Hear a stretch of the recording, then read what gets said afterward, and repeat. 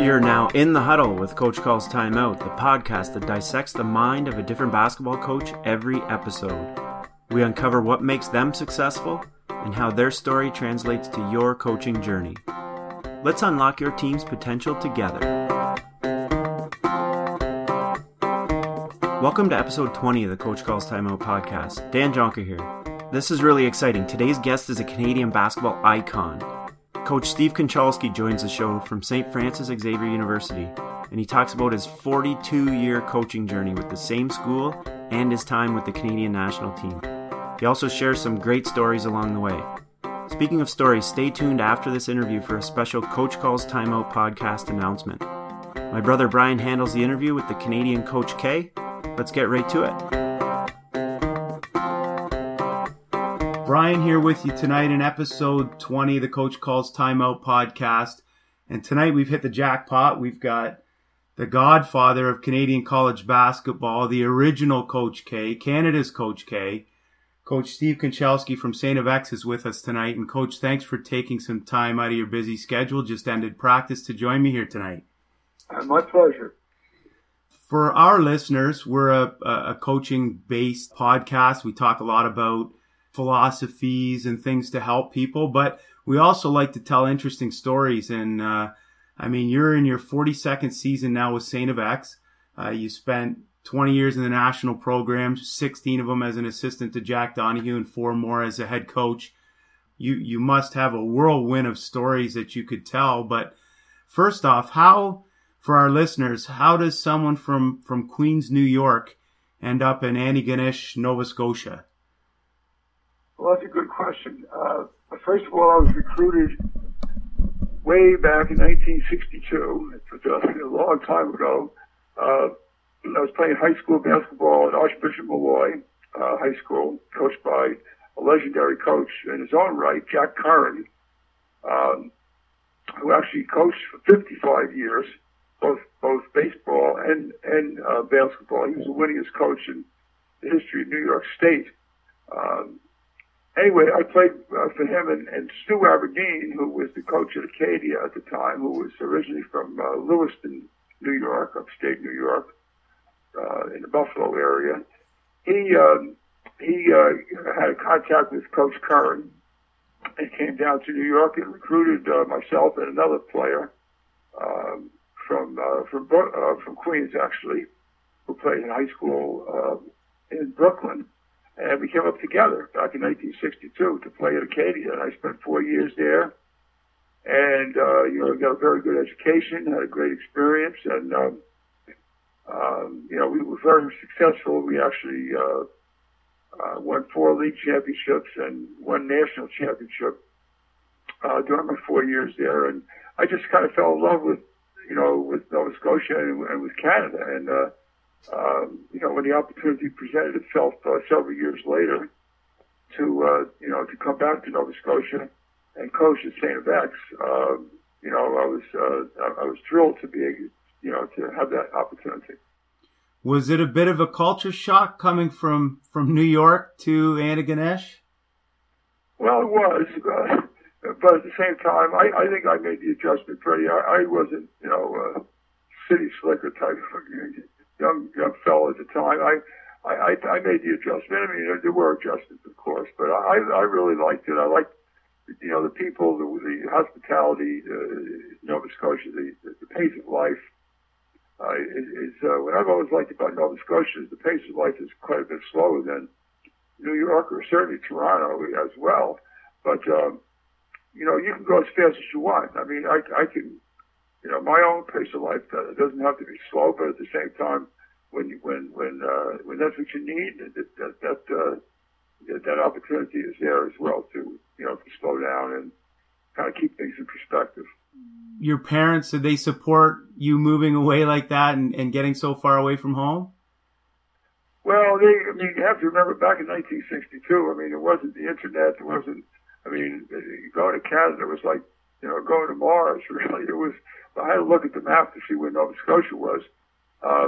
But Stu Aberdeen was a salesman. He just sold my parents on the small school and the opportunity of to get a really high quality education.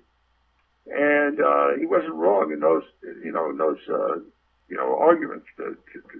And at first I said no. First I said no, I'm going to stay closer to home. And then he wouldn't take no for an answer. And he was persistent, and I guess it paid off for him and certainly for me with the opportunities I've had in Canada since I decided to make that choice.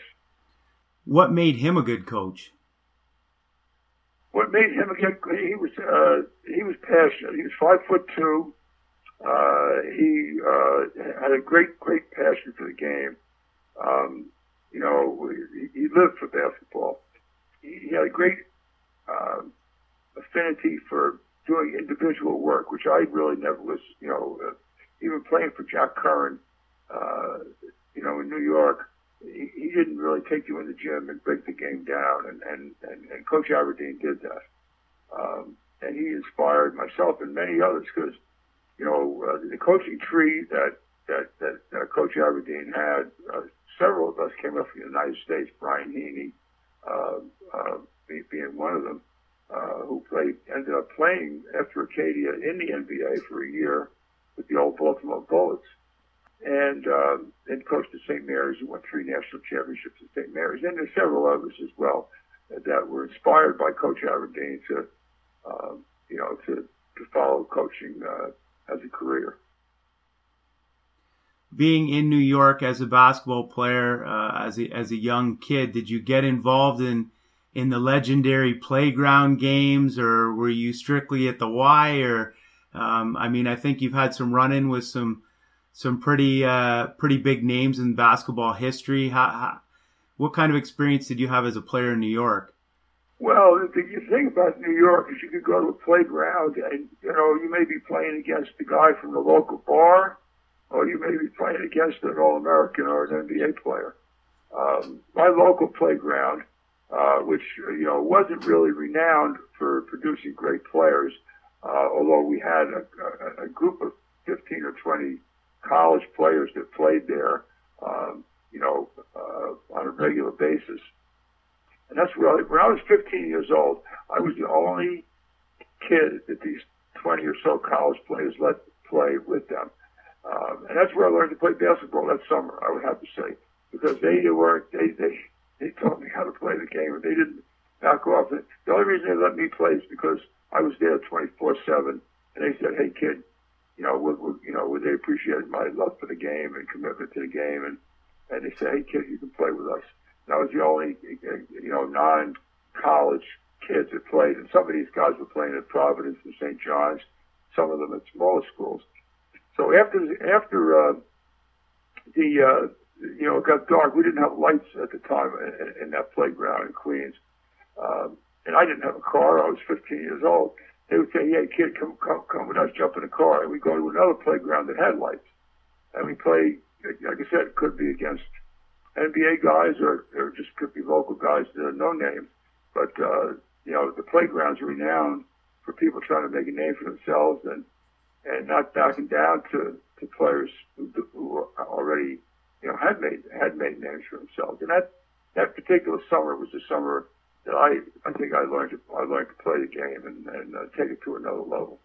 And when did you realize that the coaching part of it interests you? Well, to be honest with you, Brian, I never ever thought I was going to coach. When I finished at Acadia, I went on to Dalhousie Law School. And, this was the Vietnam era, and I was, drafted. I was draft age. And so, I and many, many others, wanted to just, stay away from Vietnam. And we did that basically by continuing our education. So I went to law school, graduated from Dow Law School. Never ever thought I was going to coach. And then, long story short, after I went back and got my draft status, straightened away, I eventually never had to go into the service. I came back to Canada and just gravitated toward coaching and got an opportunity to coach the junior varsity team at Acadia. This would have been in 1971. And then I got, from there I went to Loyola College, which is now part of Concordia University in Montreal, and I was the assistant coach there for 4 years before the St. FX opportunity presented itself. But the biggest break I ever had, and I'll be forever grateful to Jack Donahue, the great Jack Donahue, who unfortunately so many young people today in Canada, they don't even know who he is. I mean, what Jack Donahue did for Canadian basketball, and for me in particular, my own personal growth and development, both on and off the court, it was amazing. I mean, we were struggling to get to the Olympic Games, to qualify for the Olympic Games, and with a third of the talent that is available today to our national team, he qualified for 4 straight Olympics. But he gave me an opportunity when I was a young coach to get involved with the team back in 1973 as the manager, and the following year, through a series of circumstances, I kind of slipped into an assistant coaching position, and I was his assistant coach for 16 years, as you mentioned earlier. And that was the biggest break of my career. And, he and I became very, very close until he passed away in 2003.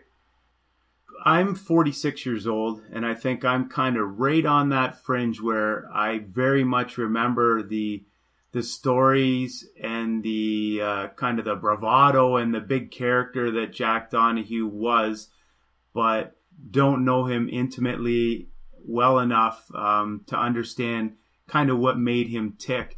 What made him a special coach? Why was he so good? He was so good because his emphasis was on coach-player relations. He spent more time with the players. I did all the scouting. This is back in the day before all the video editing and analytics that we have today. But I did all the scouting, and he just said, you watch the games, I'm going to go spend my time with the players. And he motivated the players. His first year, this is a great story, the best player in Canada was a guy named Billy Robinson. He was a guard from Chemainus, British Columbia. One of the toughest players that his name has kind of been lost in the history of Canadian basketball because of the Trianos and the Nashes and Routons and whatever, and Wiggins now, that whole generation.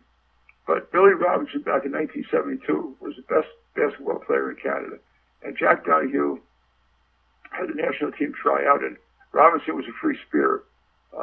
He came in with a big beard and his hair and long hair and unshaven and the whole thing. And Jack Donahue cut Billy Robinson. He cut the best player in the country and said, "You're gonna do it my way, or you're not gonna play." And people couldn't believe it. Billy couldn't believe it. The next year, Billy Robinson came back clean shaven, and he was the best player in the country and led us to the 1976 Olympics out of nowhere. Jack developed this team that was 25th, whatever in the world, and we finished 4th in the 1976 Olympics in Montreal. By him, convincing this group of players that they could do it, that it could be done, by putting a schedule together where we went to Europe and spent 2 or 3 months every summer in hostels and traveling by train, and did what he needed to do and convinced the players that that's what was the formula to success, and it proved to be right. I mean, it's such a huge thing in coaching, and I think people who don't coach regularly often enough, maybe they're just helping out because their kids are involved, whatever it is, the player-coach relationship and the relationships and the bonds that you build with your players ultimately determine whether they're going to go through a wall for you, whether when times get tough, they're going to believe in you and stick with you. And I think that's very undervalued to people who are just starting out. I mean, obviously, how much emphasis do you put on that? Well, Jack taught me early. He said, coach people, not players.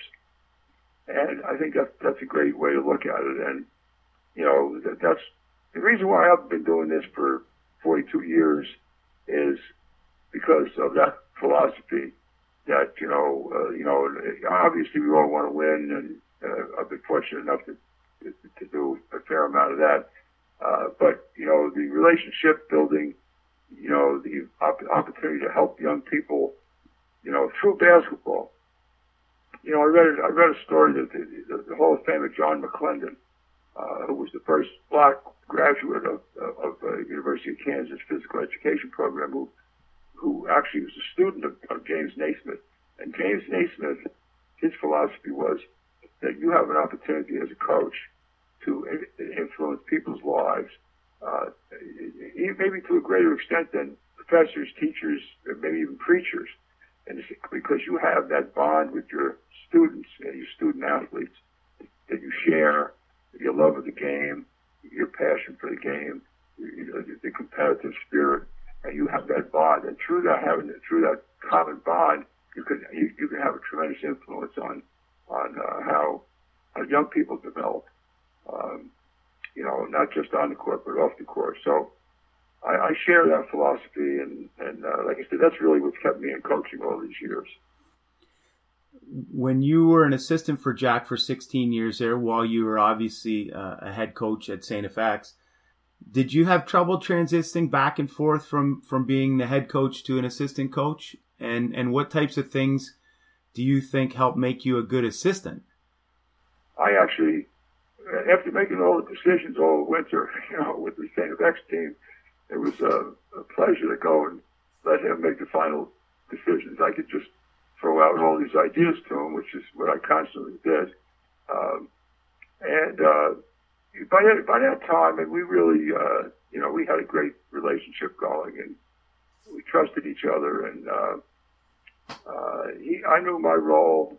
He used to joke that I had a 24-hour renewable contract. that if I didn't do my job, that I'd be gone. And he joked about it, but I knew it was true because I was the only guy there. It wasn't like he had 5 other assistant coaches like you might see today. But and I knew the magnitude of how much he was relying on me, and I thought the world of the man, and I think about him every day. He passed away 13 years ago. I think about Jack Donahue every day. So when you guys traveled to Europe and things like that, and you've got a smaller staff, like how involved were you or him in actually having to make arrangements for where you were going and who you were playing? And I mean, I'm sure it was different than it is today.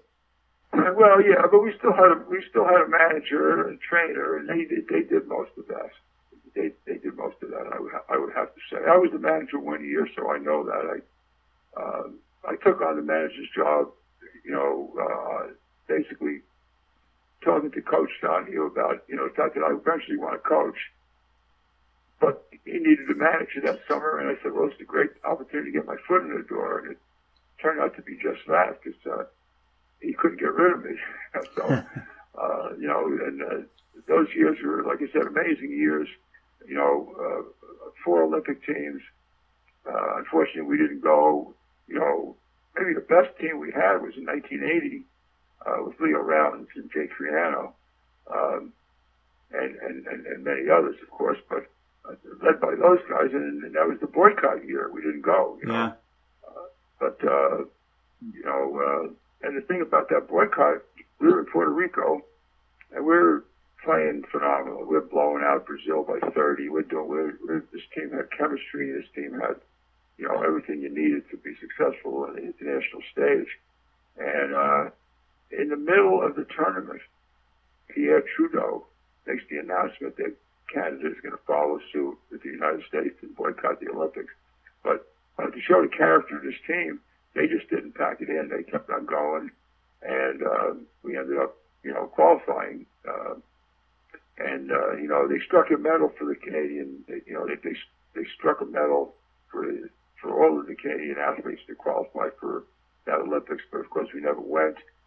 And it's unfortunate because some athletes never got to go to the Olympics, but a lot of those guys on that team, decided to stay for 84 And some of them were so dedicated to Jack Donahue that they actually stayed to 88. Now, Leo Rollins was one of the ones that were, didn't have that opportunity because in those days the NBA players weren't eligible, and he was drafted, a couple of years after, like 82 or whatever. I think 83 was his first year in the NBA. So he never got to go to an Olympic Games, which is really unfortunate. But a lot of the others, like Triano and Joe Kaczynowski, Raul Raff, stayed with it and did eventually get to an Olympics. So in your travels, country to country, I'm imagining that you've seen some pretty different things that you wouldn't see back home or in North America.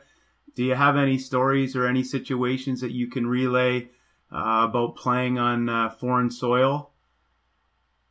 Well, yeah, I mean, there's probably a lot if I had time to think about it, but just some of the things that you would see in international basketball in those days, teams would actually throw games in order to get preferred matchups in the next round. I witnessed the Soviet Union play in World Championships in 1982 in Cali, Colombia, play against the United States, and of course they were arch enemies. But they didn't want if they would have beat the U.S., they would have had to match up with the Yugoslavs in the semis, and they did not want to play the Yugoslavs. The Yugoslavs had their number back in those days. So they started their 5 bench players against the United States, and you would never ever see that in North America, but, and like I said, some of the train rides we've had, and I remember playing in a gym in Belgium. There was a carpeted gym, actual carpet. Carpet on the floor? A carpet on the floor. and the weird part about it was not the lack of, footing or traction. The weird part about it was you played the game with no, you're so used to that ball, the noise of the ball bouncing, hitting the floor every time somebody dribbles, right?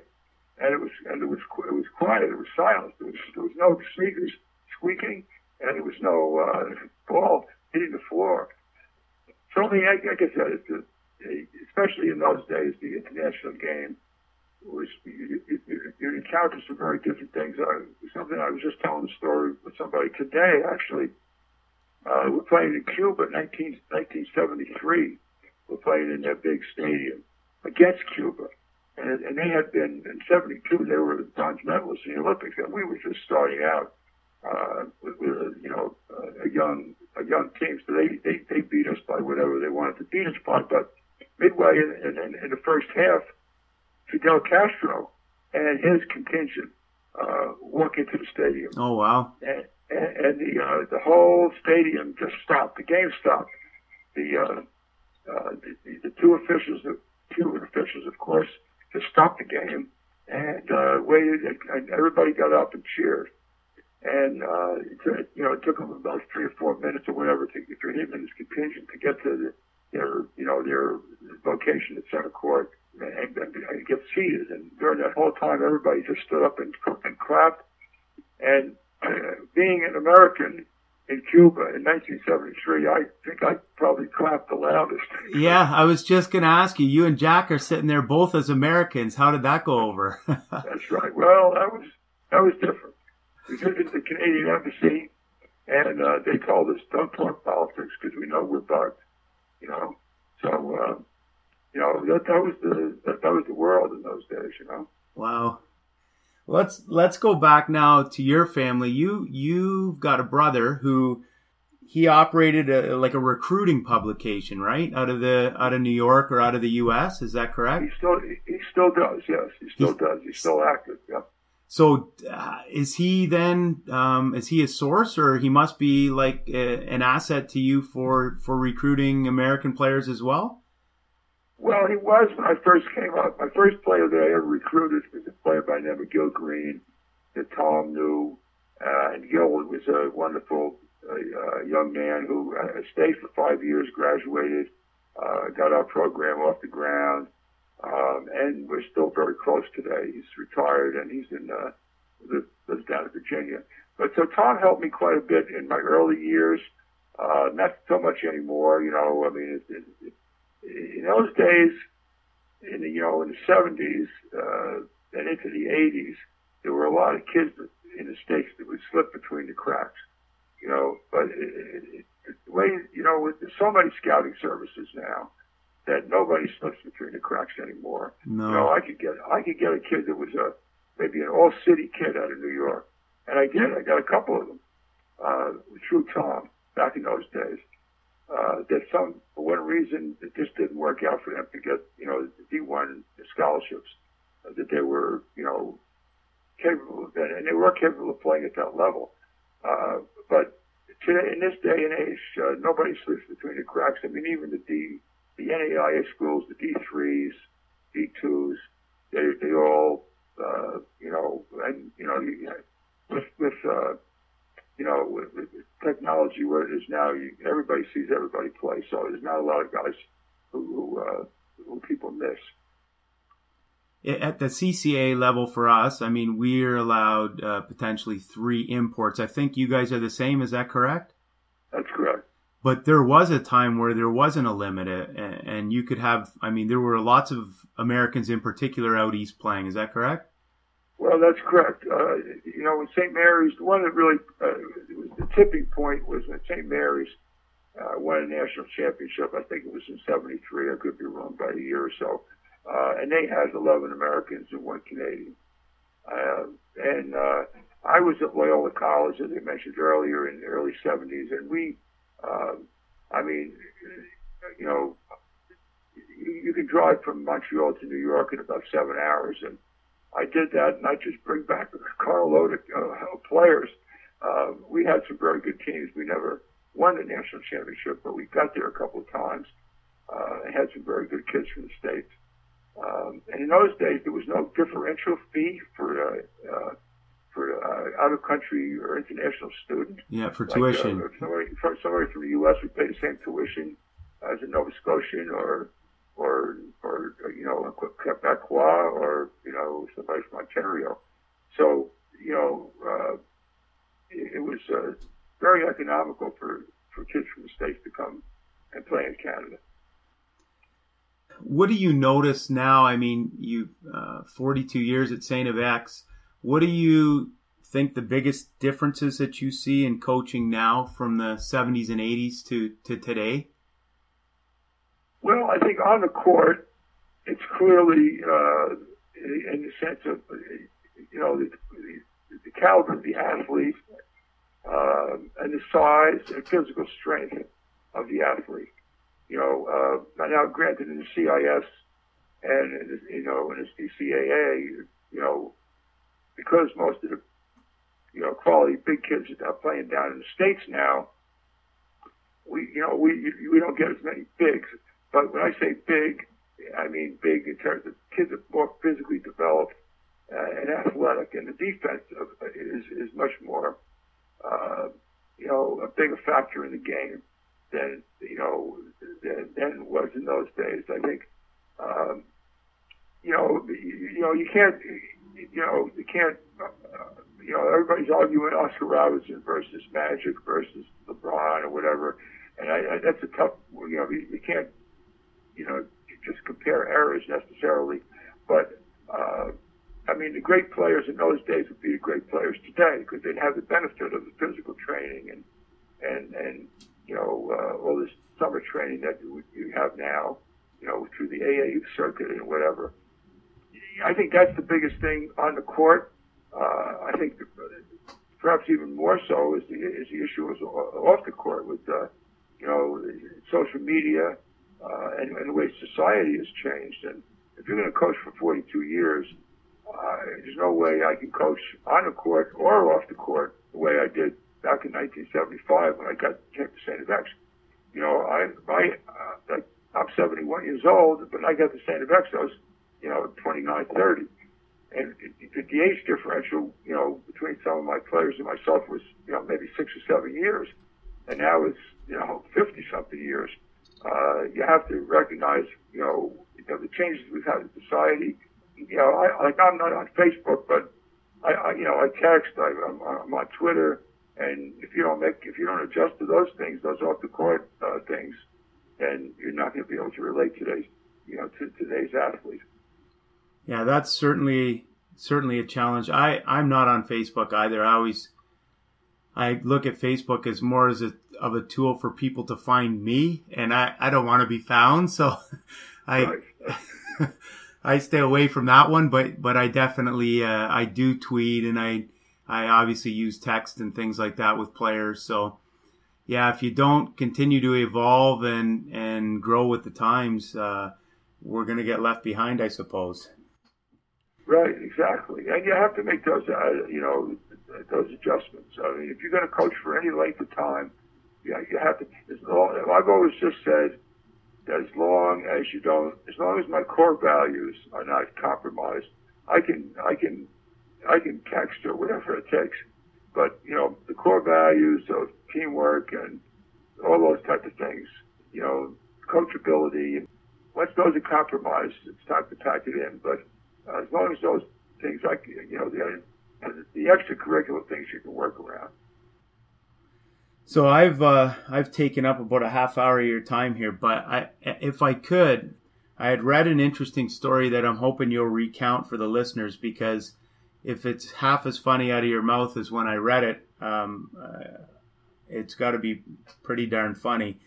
Can you recount the story in 1980 of the first meeting you had with Acadia and Coach Ian McMillan, and what happened, and then what happened before the second meeting that year? Sure. This is something that would never happen today. No. Well, first of all, because with age, hopefully wisdom. You also have to, you gain wisdom.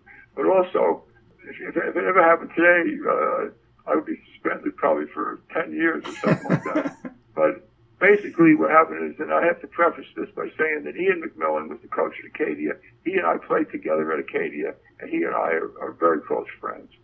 But what happened on that particular night, we had two of the best teams in the country. We both made it to the national tournament that year. We played in the AUS championship that year, and we beat them in overtime. So there was not much difference between our two teams. We were both two of the top, probably 5 teams in the country. And despite our friendship, it was we're both competitors.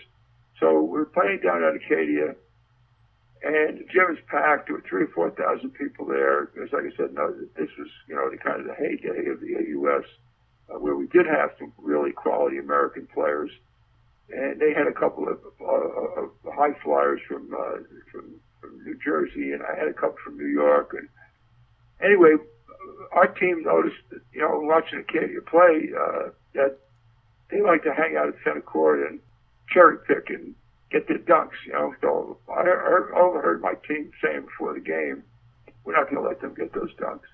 And, I had no objection to that particular approach. I mean, nobody wants to get dunked on. So sure enough, first time they hung out at center court, they go down for a dunk. One of our guys takes one of their guys out. And there's, the ensuing melee that goes on afterwards, and pushing and shoving and whatnot.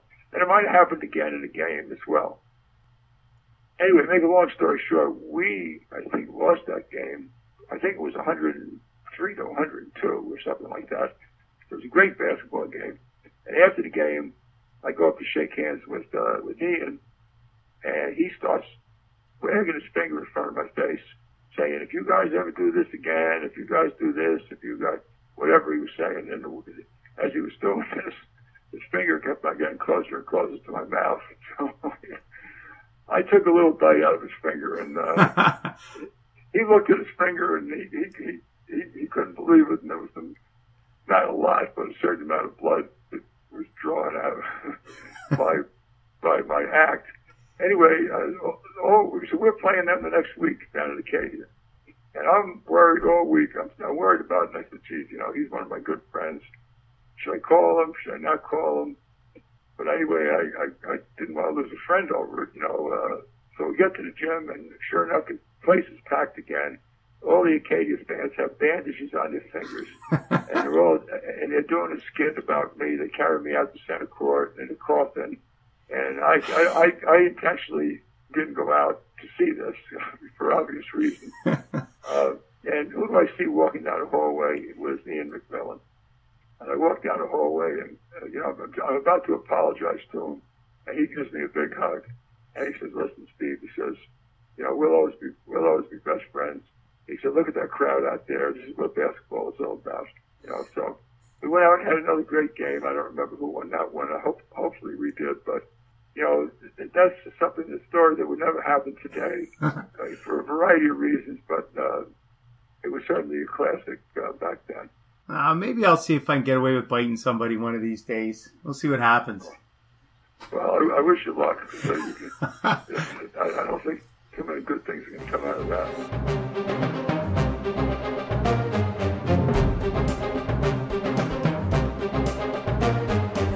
Well, I appreciate the time you're spending here.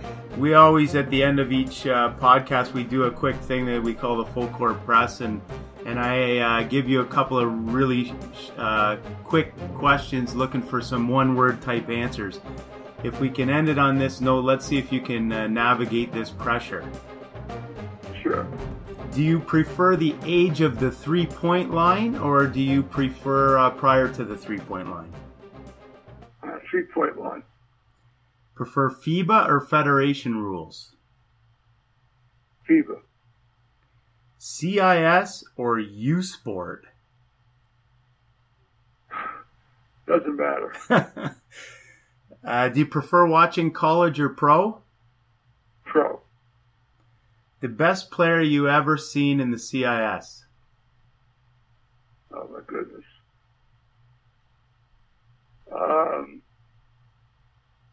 There's so many of them. That's a tough one. Give me a couple. I'll give you a couple going back. We had a great player named John Hatch to play for me. He'd be one of the ones. Mike Mosier, who they named after the Mike Mosier Award. Yeah. There's a couple. And they're back from a long time ago. And finally, the favorite visiting arena that you've ever coached in, anywhere?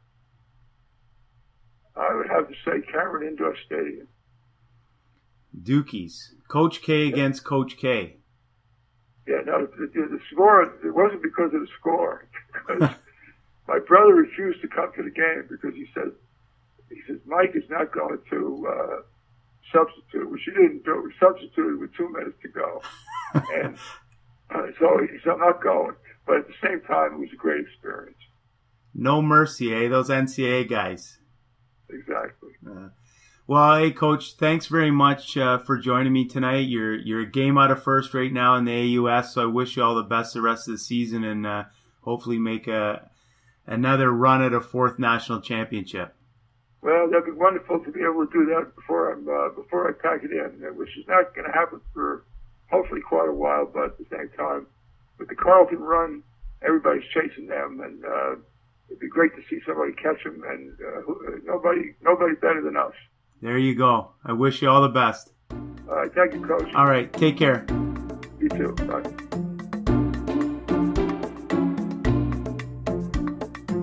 There you have it. There's a common theme in the stories Coach Konchalski shared about playing basketball as a teenager, to a university player, and throughout his coaching career. It's dedication, commitment, passion, love for the game, and for developing people. If you enjoy the game of basketball as a coach, your players feel that.